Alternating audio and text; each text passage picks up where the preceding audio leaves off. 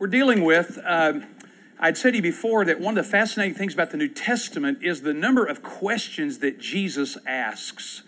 He makes some statements, but in the book of Matthew alone, there's 106 questions he asks. In the Gospel of Luke, there's about 79. And there's some duplication here, obviously, among the Gospels, but it's just fascinating that Jesus often, instead of making statements, asks questions to clarify matters, to teach, to help people understand the truth about God.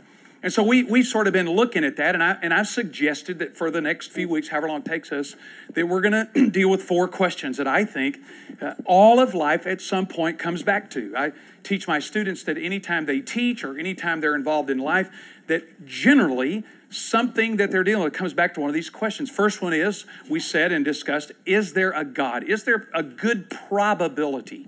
We talked about probability versus possibility.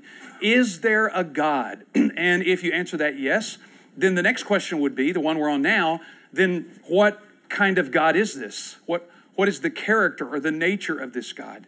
That's going to be pretty important. That's what we're working on now. The third question would be, okay, if there is a God and this is this God's character, then third, what does this God expect from me? What does this God, if in fact there is a God and there is a God of a particular nature, then what does this God expect of me or from me? That's the question. Then the fourth question that we'll end up with in this series is, then what, because of the character of God and because of what he expects of me, what can I expect from this God? What can I expect? We'll get into the area of, I think that where there's lots of pain and difficulty in people's lives is because of expectations that may or may not be biblical.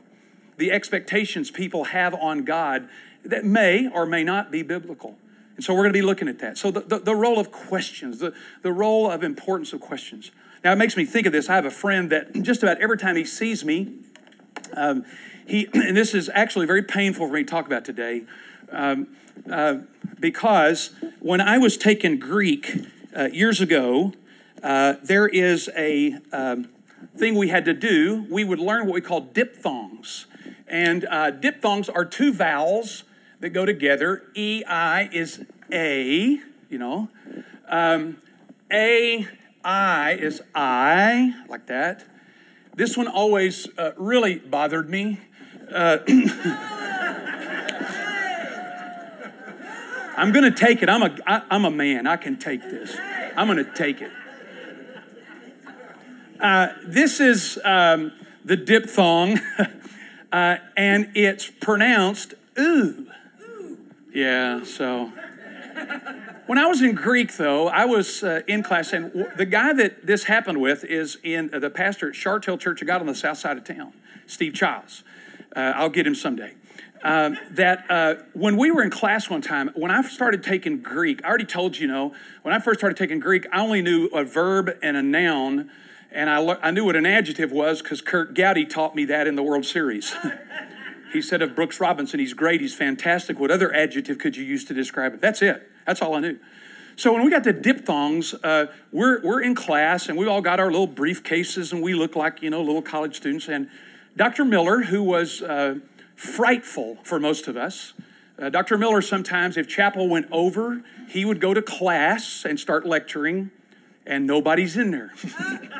This guy's rigid. My students think I'm rigid. In fact, one time my buddy Don Medley walked in, and Dr. Miller said, "Welcome, Mr. Medley. We're on page 74." And Don goes. So I was pretty shook up about Miller. He had a reputation and was very difficult. So we get to these diphthongs, and he asked me the question, "Mr. Sanders, how do you pronounce this?" Steve Childs is sitting right beside me, and he's messing with me. He's saying, "He's going to get you. He's going to get you. He's going to get you." And I'm listening to Steve. And so the question was, how do you pronounce this? And I went, this again is instructive. Ow. Not ooh, like yesterday. Ow. Ow. Right, Doug? Yes. Ow. Dr. Miller says to me, "Mr. Sanders, how do you pronounce this?" And I went, ow, again. I did not hear him when he said, no, it's ooh. Childs, who's this pastor, and you should never go to that church. You should never trust him. He's an evil person. Steve says to me, "You're an idiot. You're an idiot. And you're going down." Miller asked me the third time, "Mr. Sanders, how do you pronounce this word?" And I went, "Ow." Now, I'm not kidding. I am so nervous because of this question.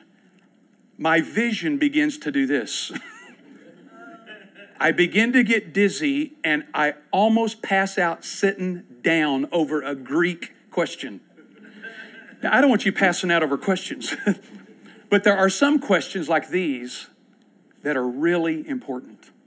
Not can you pronounce a diphthong, not do you know what OU is, which, again, I think it was prophetic for me. Ow. What are these questions? What is this God like? Now, I want to ask you to consider the questions that matter. What is God like? That's the question. The questions that matter. I mean, that question mattered that day in class. Now, every time Steve and I have known each other for 40 years, and every time he sees me, he'll say, "So how do you pronounce OU?" I told you, don't go to that church. He's not a man of God. He's not a man of God. It's right down from the school. So the questions that matter here, that question mattered some in class.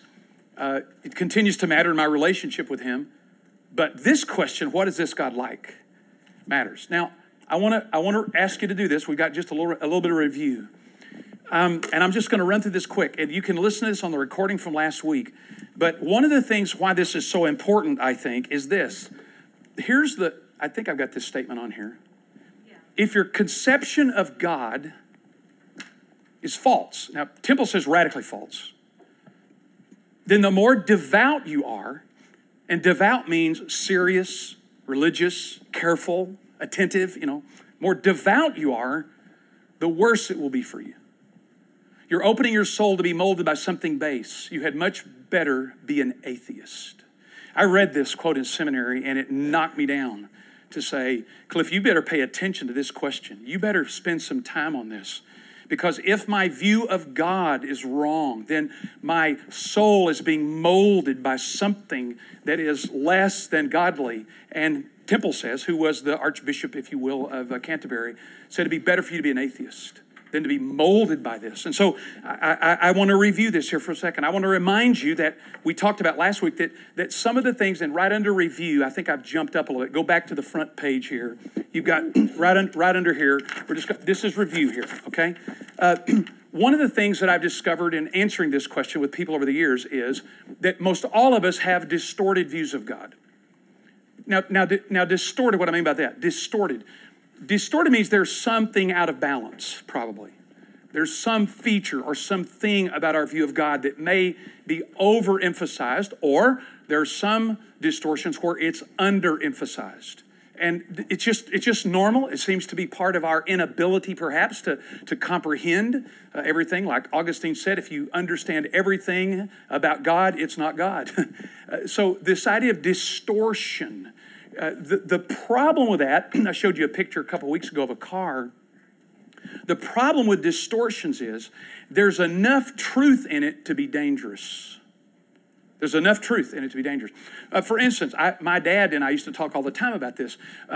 I've known people that think you can, if you'll exercise, you can eat anything you want to.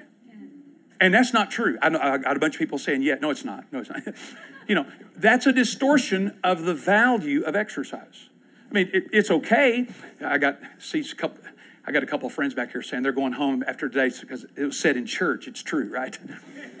That's a distortion to the truth of the value of exercise. It certainly exercises a value, but it doesn't mean that you can push that out to that extreme, right? So the nature of a distortion is there's some truth that's a bit out of balance. And all of us, I think, probably at some time or another have had to wrestle with this. There are distortions in all things in life. Some people come into marriage with distorted ideas, like it's this person's job to make me happy. And then you find out that's not true. or that if we really love each other, we will never have any problems, right?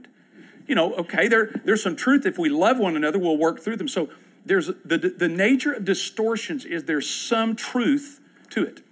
Now, I said two. Why do we have these distorted ideas? Do we want them? There are two ways that we get them. One is through significant relationships early in life. Through significant relationships early in life. There's a lot of research on this. Yale School of Pediatrics, Dr. James Dobson, who's done a lot of work in pediatric cognitive formation, that the idea is that significant relationships early in life form us. They have something to do with the way we see reality. I tell my students, some of them grew up in homes where their significant relationships taught them, it wasn't the words, but they were taught, you're in the way. We didn't want you. So there's all kinds of things that happen through these significant relationships. The other way that we typically get these distortions is what I call uncritical reflection on life. Uncritical reflection on life. We far too often blame God for things he doesn't have anything to do with, okay? And I said last week, and I feel some compulsion here to say, I made a couple of statements about the nature of God's control or in charge. We're going to deal with that in very much detail when we get to the fourth question, what can I expect from God? Because the question really is there in this idea, is God in charge or in control, or what's the difference here? So sometimes because we don't reflect on life carefully, we attribute all kinds of things to God that if you stop for a minute and thought, what? Wait a minute. Hold on here. And often it happens in tragedies and difficulties. My wife and I, we went through the May 3rd tornado in 99. Missed us by about a block and a half. I have friends that said, well, God really must have been watching out for you. And I just stopped them and I said, stop it. Don't say that. Because what's the implication? He wasn't looking out for everybody else. I remember standing up in a Sunday school class here say, stop. Don't say that. I'm not fun to be in a Sunday school class. I will actually talk back. I said, hold on, stop right here. Just stop just a minute. I can't let this lie here. I'm thankful I'm alive. But don't tell me God was looking out for me and all these other people are dead. Because I'm certainly not more important than them. You can be thankful. You can be grateful. I'm not smart enough to know. So the idea of uncritical reflection on life gets our view of God sometimes twisted up. Okay? Then I said last week, real quick, we're hurrying here. There are a couple of real distortions that I've seen over time. One is the overvalued conscience, where people just default and say, if my conscience tells me it's wrong, it's wrong. That's just not true. Your conscience could be very uninformed, right? So that you think some things are okay and they're not. Or you think some things are not and they are.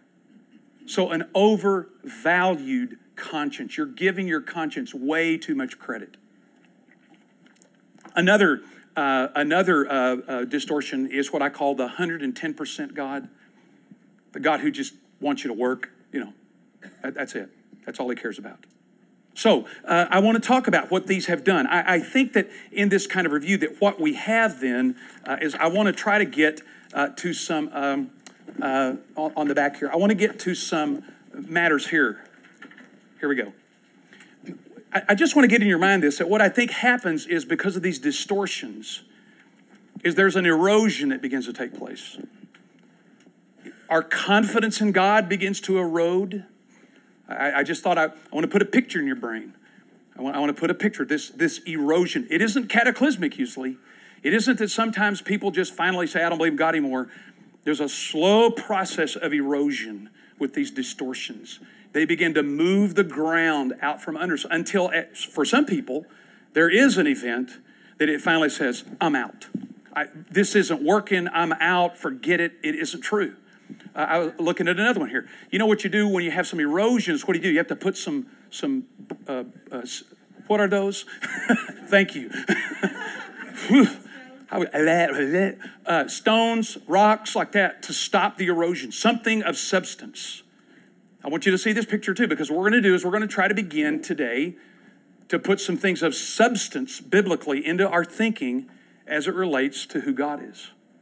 This erosion that can happen can happen over time, but we have to stop it somehow with some ways, and there are other ways, so that erosion. I like this picture here, that to stop that kind of erosion, that there is then some kind of building with rocks and things to stop it, because it's going to happen. If we don't critically reflect on life, life's got enough going on with it that it will start eroding our confidence in who this God is. Our own lives, our own experiences. This begins that process. So I want to give you some, here we go. Here we are, some suggested correct views. Some suggested, maybe not all of them, but here's what I'm going to suggest. Over the last 30-something years, I've been kind of working in this area. This has been an area of research I've been interested in, and I've tried to kind of distill. There's a lot of different ideas here, but some correct views. Now, look here at this passage of Scripture. Now we can get past that. Look here at this passage here in 2 Peter. This is kind of the basis, if you will, for thinking we really need to consider, if you will, a correct view. Notice here what it says here. First, 2 Peter. Let me get in the right chapter here. I'm trying to be cool here today, and this electronic Bible's driving me nuts. Here we go. Simon Peter, a servant of an apostle of Christ Jesus, to those who've obtained a faith of equal standing of ours by the righteousness of our God and Savior. Now watch this. Here's his prayer. May grace and peace be multiplied to you. How? In the knowledge of God and of Jesus. How are we going to have grace and peace multiplied? By knowing God. A knowledge of him. Notice there it says, may grace and peace be multiplied to you in the knowledge of God and of Jesus our Lord. This is not an ancillary issue or secondary issue. Grace and peace are multiplied as we come to a more coherent, if you would say a more biblical, a more accurate understanding of the nature of God. That's my assertion. That's my a matter of asserting here as to stop the erosion that begins to happen as we have these things happen in our lives. So here we go. Suggested first view. I'm hurrying right along, aren't I? Here we go. A God is consistent with the revelation and person of Jesus. Now this is going to be kind of the high water mark here. I'm going to start high and work my way down. But turn, if you will, to Hebrews chapter 1. Hebrews chapter 1, just back a couple of books from where we were in 2 Peter. Hebrews chapter 1, where this fascinating book sort of opens up with these words here. Follow along if you want to in Hebrews chapter 1. I'm going to read verses 1 to 4. Long ago, and at many times and in many ways, God spoke to our fathers by the prophets. But this is where the writer says, I'm going to now contrast this. In these last days, he's spoken to us by his Son, whom he appointed the heir of all things, through whom he created the world. And he is the radiance of the glory of God and the exact imprint of his nature. Now you might just underline that. He's the exact imprint of his nature. And he upholds the universe by the word of his power. And after making purification of our sins, he sat down at the right hand of the majesty on high. Now, what the writer here is attempting to do, in my judgment, the writer of Hebrews is writing to people who've been followers of Jesus for some time. Let me just kind of give you the map here. It appears that there is in this book a danger, and maybe this will help some. There's a danger in the book of Hebrews. It isn't cussing or that's not good, but or stealing. Again, we don't recommend that around here. But the real danger is that these believers or followers of Jesus will go back to Judaism. That's the danger. Not that they're having problems or trouble, but they're under such duress. They've been followers of Jesus for a while. It's getting tougher, and so they're under duress to go back. Now let me tell you why that's important. I've heard this all my life, and rarely anybody comment on it. So I'm in dangerous territory right here, okay? That's because in Hebrews 12:1 it says, therefore, since we're surrounded by so great a cloud of witnesses, let us run the race with perseverance, casting aside every weight of encumbrance and the sin that so easily entangles us. The sin, not a sin. That's not your pet problem. That's not your recurring difficulty. This is not a sin that entangles you. This is the sin. The definite article in Greek is never used accidentally, nor is it used without purpose. It's attempting to define, okay? The sin. The car, not a car. The car. The sin that keeps entangling them is the temptation to go where? Back. Why? That's what they know. That's where they've been. You think about it. The pomp and circumstance of Judaism and the high priest and the temple and all this stuff. And they serve somebody who's invisible. They don't have a temple. They have a high priest in heaven. Everything is invisible to them. Everything in Judaism is visible. And you know, like I do, that human beings are tactile, sight-oriented, and if I can see it and feel it and touch it, it's more real, right? Right? The sin that they're battling with is not cussing or, drinking too much or this is a specific sin. And it's the sin of apostasy, of going back. You got to look at that. I mean, that's what it says there. I mean, all my life, the sin that really entangles you. I'm thinking, well, okay, I got a couple things here, There's nothing, not one, I got three. Anybody besides me, right? Bunch of liars. There's a sin here.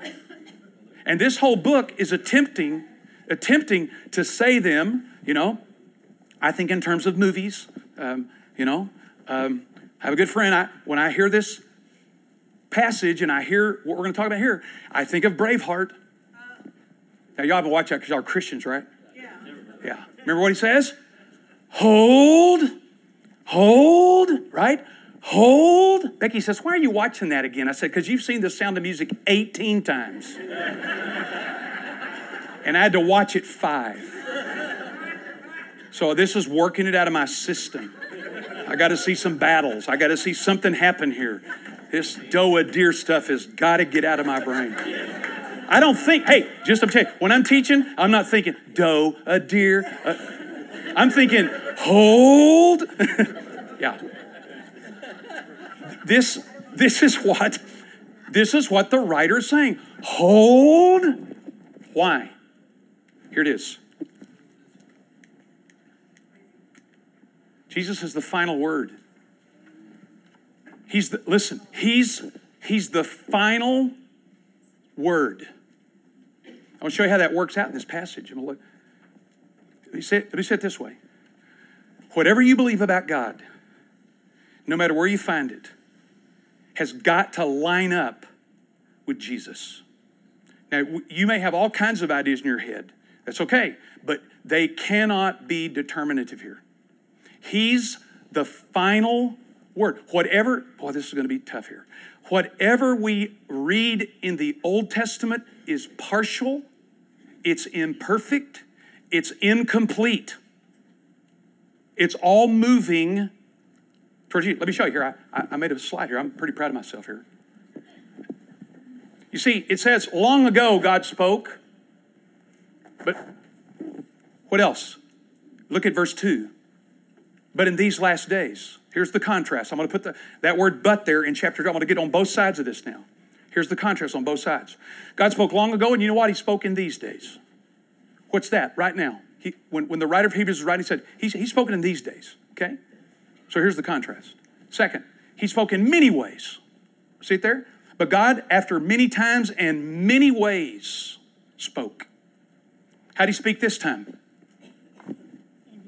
One way. See it? Watch here.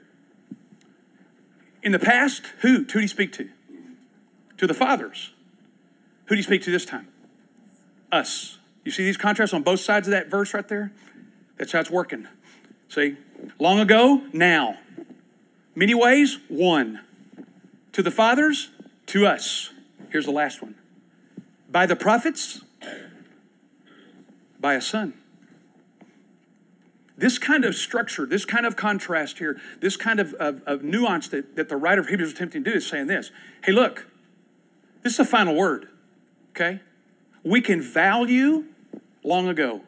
We can value the many ways. We can value the fathers. We can value the prophets. Thank God for them. Great.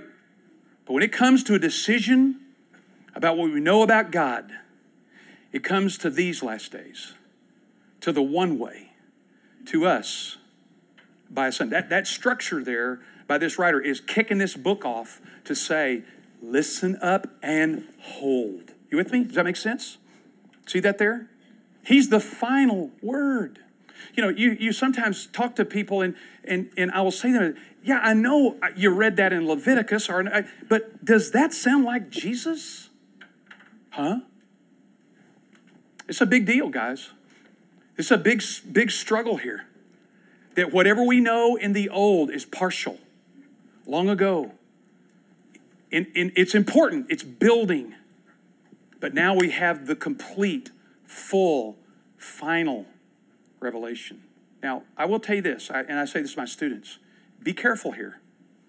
Jesus is more complicated than a Hallmark card. Okay? He's a little more complicated than a Hallmark card. Okay? Don't fall into this kind of sentimentalism. Jesus, I would say this, from what I can read, except for the Syrophoenician woman, and he comes around to that.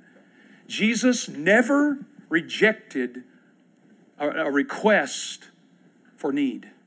He never rejected people. Jesus was responding. Jesus was for people on the margins. He always responds to people who feel their need. The woman caught in adultery, the woman washing his feet in Mark and John or in Luke 7 when it says she's weeping and Jesus said her sins, which were many, been forgiven because she's loved much. Jesus never resisted. I give you this quote. I gave it to you last week, but write it again because it's this: grace, being the nature that it is always attracted to need.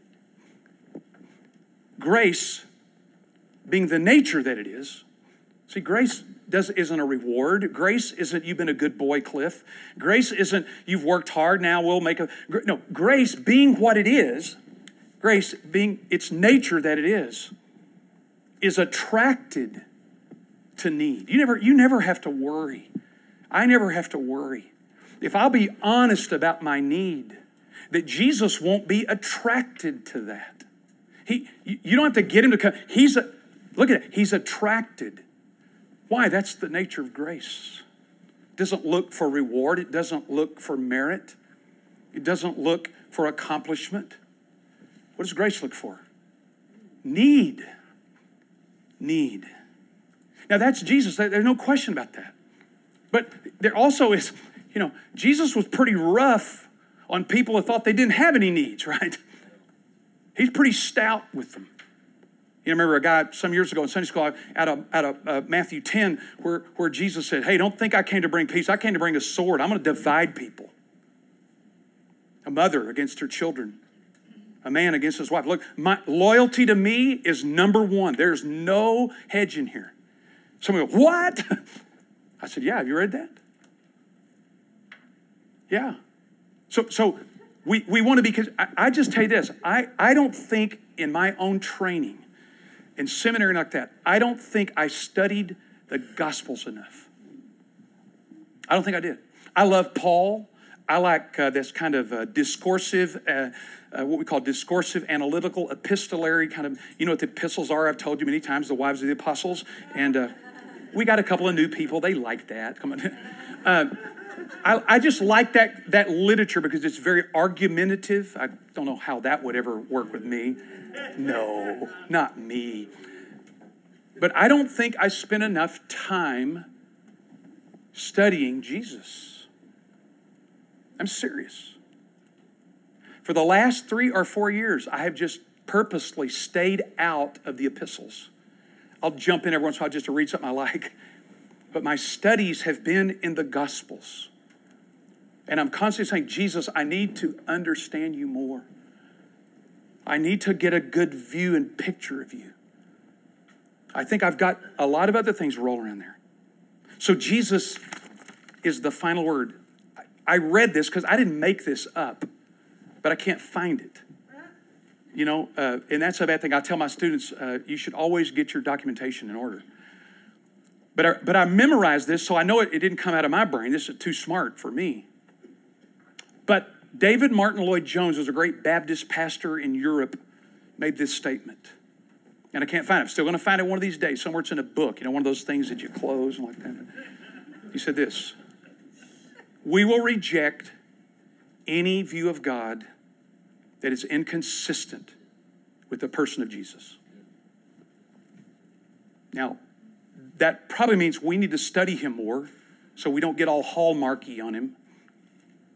But we're going to reject any view of God that is inconsistent with the person of Jesus. Now, here's the zinger that he said that again, the thoughts and opinions of this teacher are not necessarily thoughts and opinions across the community church, its elders or leadership.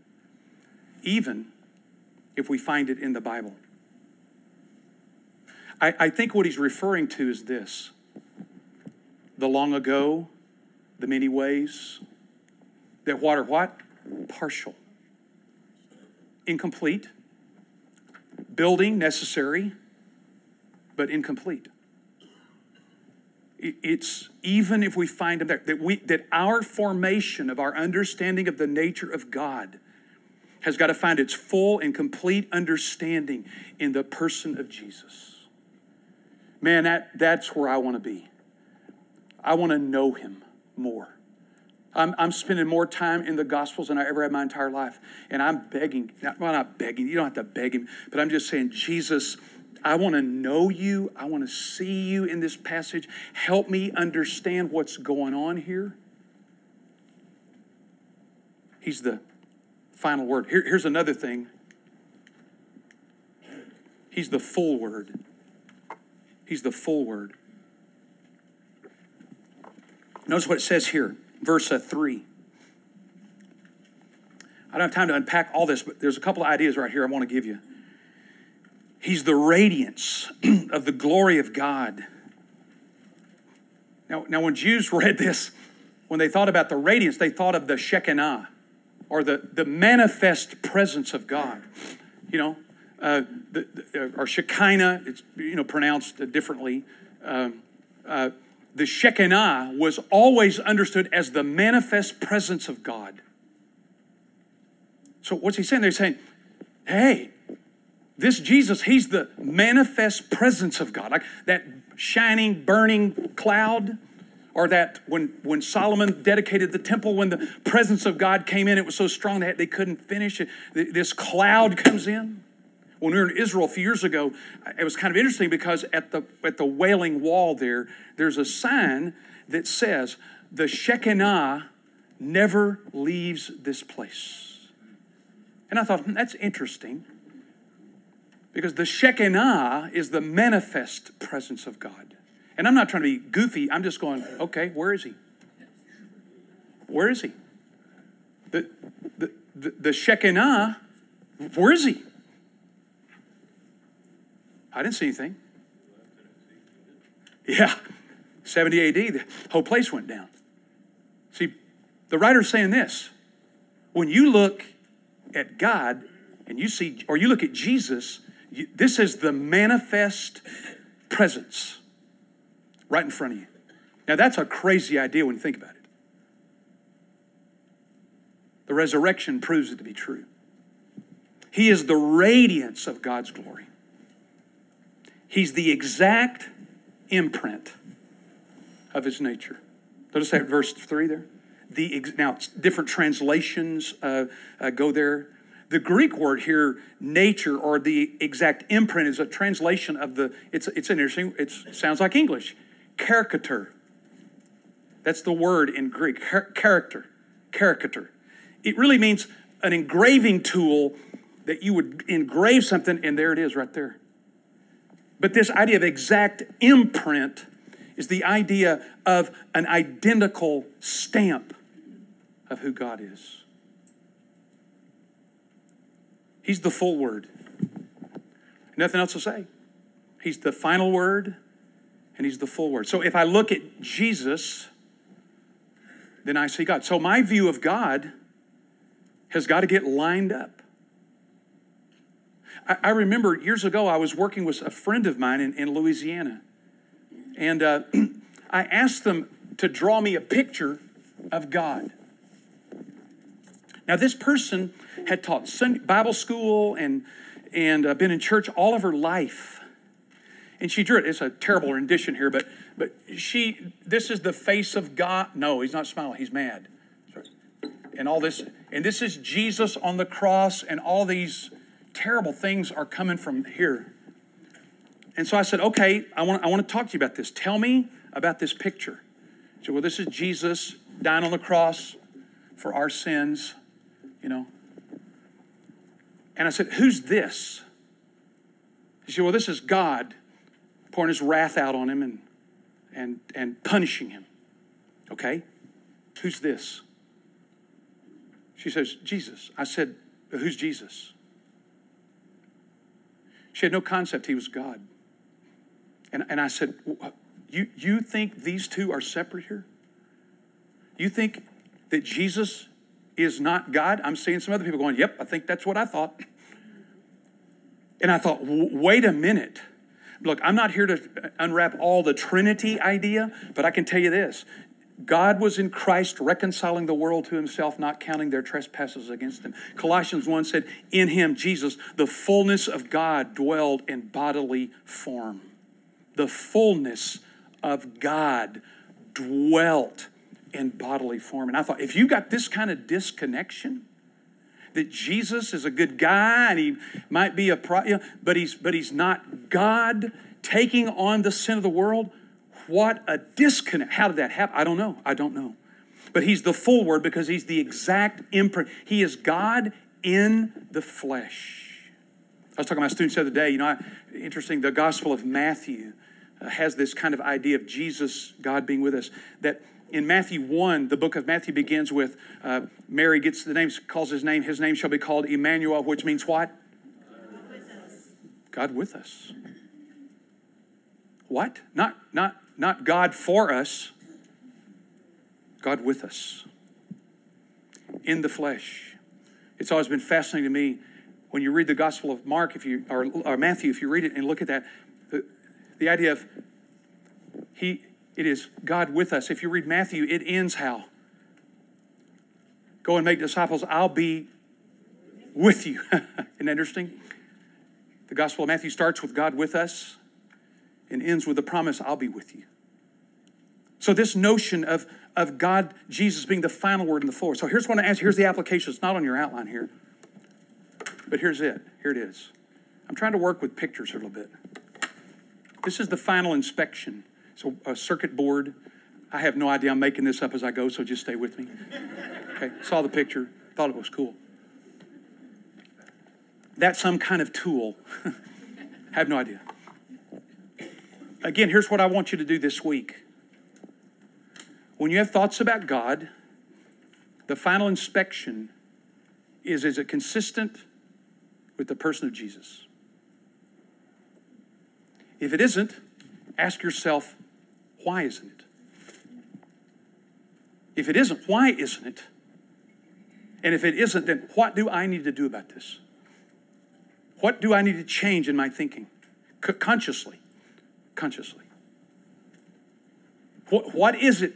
Because Jesus is the final inspection. The final inspector. Okay? This took a little longer than I thought. Okay, we're going to move on to the second one here. This is an important. I'm going to go to the Old Testament now. I know I've talked about Jesus in the New Testament or the final word, but I want us to look at this. This is the notion that God has your best interest at heart. Go there to Deuteronomy. Go to your table of contents in the Bible if you have a physical Bible. If you don't have, or you have a tablet or whatever, go there. And this is a fascinating event in the Old Testament because this is the recording of Moses reporting back to Israel. Here's what God said at Sinai when I met with him. This is what he said. It's always been fascinating. These words, I'm going to start at verse 22. These words the Lord spoke to all assembly at the mountain out of the midst of the fire, the cloud and the thick darkness with a loud voice. This is the Shekinah, folks. And he did no more. He wrote on tablet, gave them. Verse 23, and as soon as you heard the voice out of the midst while you were in the mountain was burning with fire, and darkness while the mountain was burning with fire, you came near to me, all the heads and the tribes, and you said, behold, the Lord, wait a minute, I'm in the wrong verse here, aren't I? Yeah. See, y'all should have seen that. We're 28. I don't know, where did I get 20? I got it right here. Here we go. And the Lord heard, and the Lord heard your words when you spoke to me. This is Moses. And the Lord said to me, I've heard the words of these people, which they've spoken to you. They are right in all that they have spoken. Oh, that they had such a heart in them always to keep my commandments. Why? That it may go well with them and with their descendants forever. Verse 33, you shall walk in all the way that the Lord your God has commanded you, that you may live, and that, what? It may go well with you. Go over to chapter 6. Same phrase. Hear therefore, O Israel, verse 3, and be careful to do them. He's referring to the commandments. Why? That it may go well with you. Now, here's an important piece if we're going to say what kind of God is this. I was older than I want to admit, and I won't tell you the actual date. But I obeyed God mostly because I thought he might hurt me or punish me. As I got smarter, I thought maybe he'll reward me. I never had in my mind that God wanted me to obey him for my good. That was a contrary thought in my mind. I don't know where I picked this up. I'm not blaming anybody. I just know that was what in my head. God was the biggest gorilla on the block, and you did what he said or you paid the price. And so the idea of doing what I would do or to obey him or to follow him, why? That it might go well with you was completely foreign to me. Until as I began to study the scriptures more and say, wait a minute, this phrase keeps showing up. This statement keeps occurring that I want you to do this so it will go well with you. That's why when I don't do what God said, what happens? It doesn't go well. Is that because God's mad at me? No. He knows if I do what he says, it will be what? Well for me. You know, I met a family when I was in Houston years ago. They had a mortuary.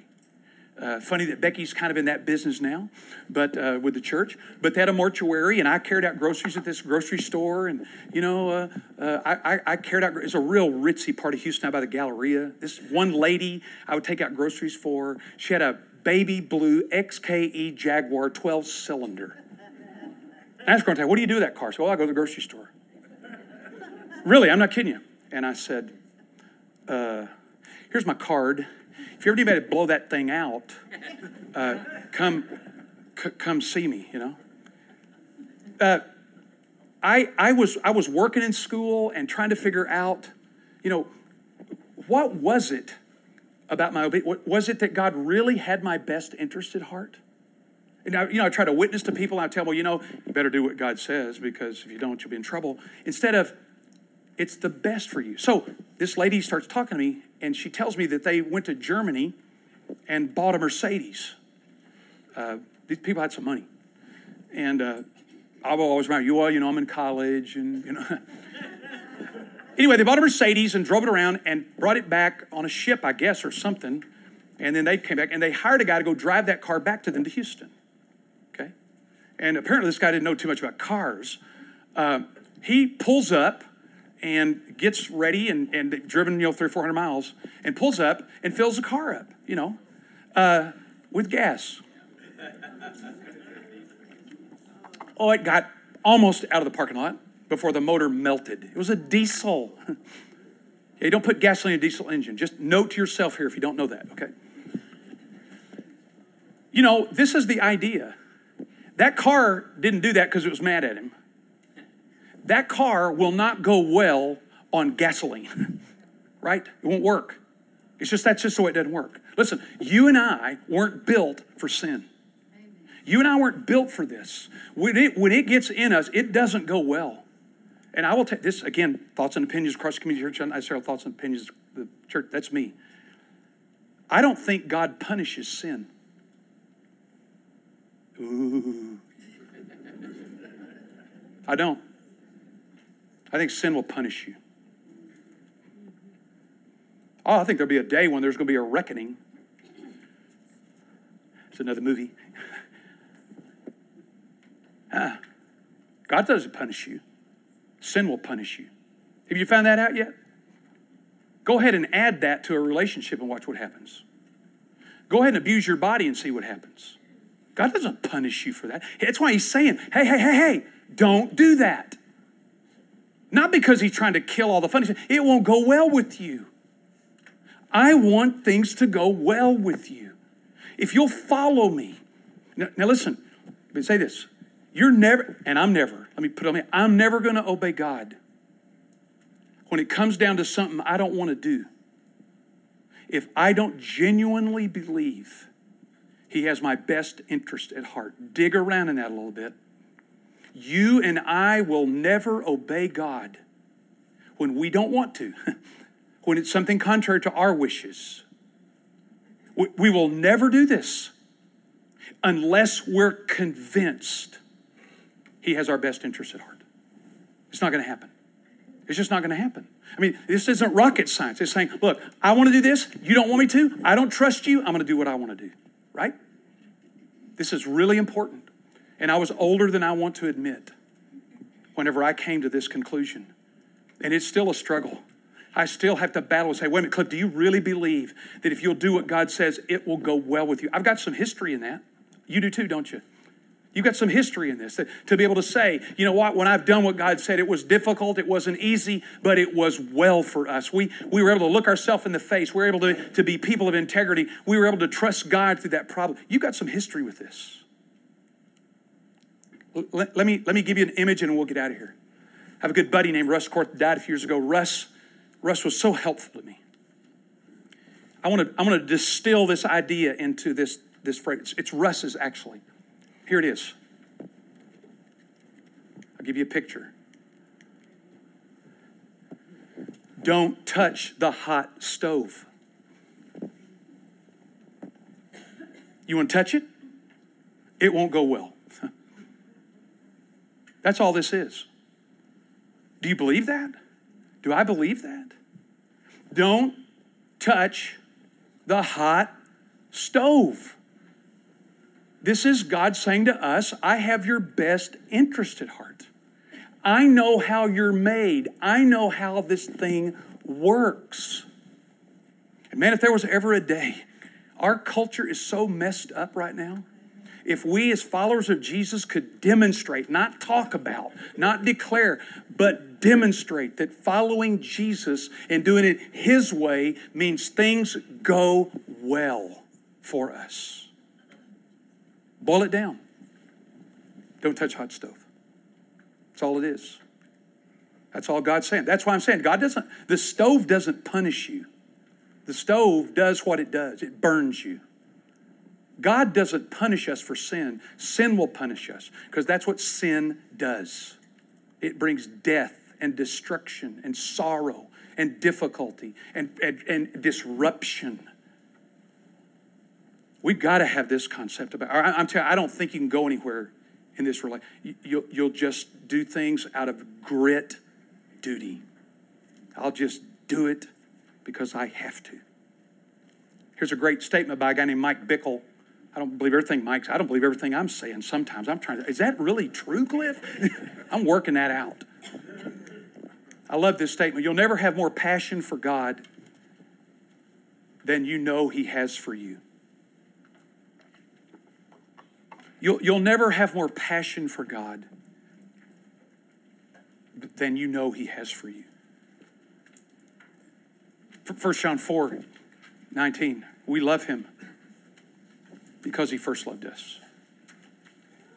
Look, if you grew up in a church like I did, that obedience was this gritting your teeth and not enjoying life, but at least you're not going to hell.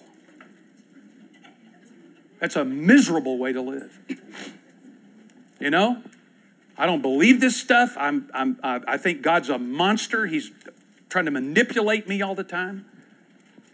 Instead of, Cliff, it'll go well with you. Do you think God knows how life is supposed to work? Does He know how relationships are supposed to work? Does He know how our influence is supposed to work? I think He does. So I'm going to ask you on this one. The first one is put everything through that grid. I'm going to ask you something. Do you believe this? That God has your best interest at heart? Again, back to the question. If you don't, why? Why not? Is it that He doesn't know enough? You're not smart enough? Or some might say, you know what?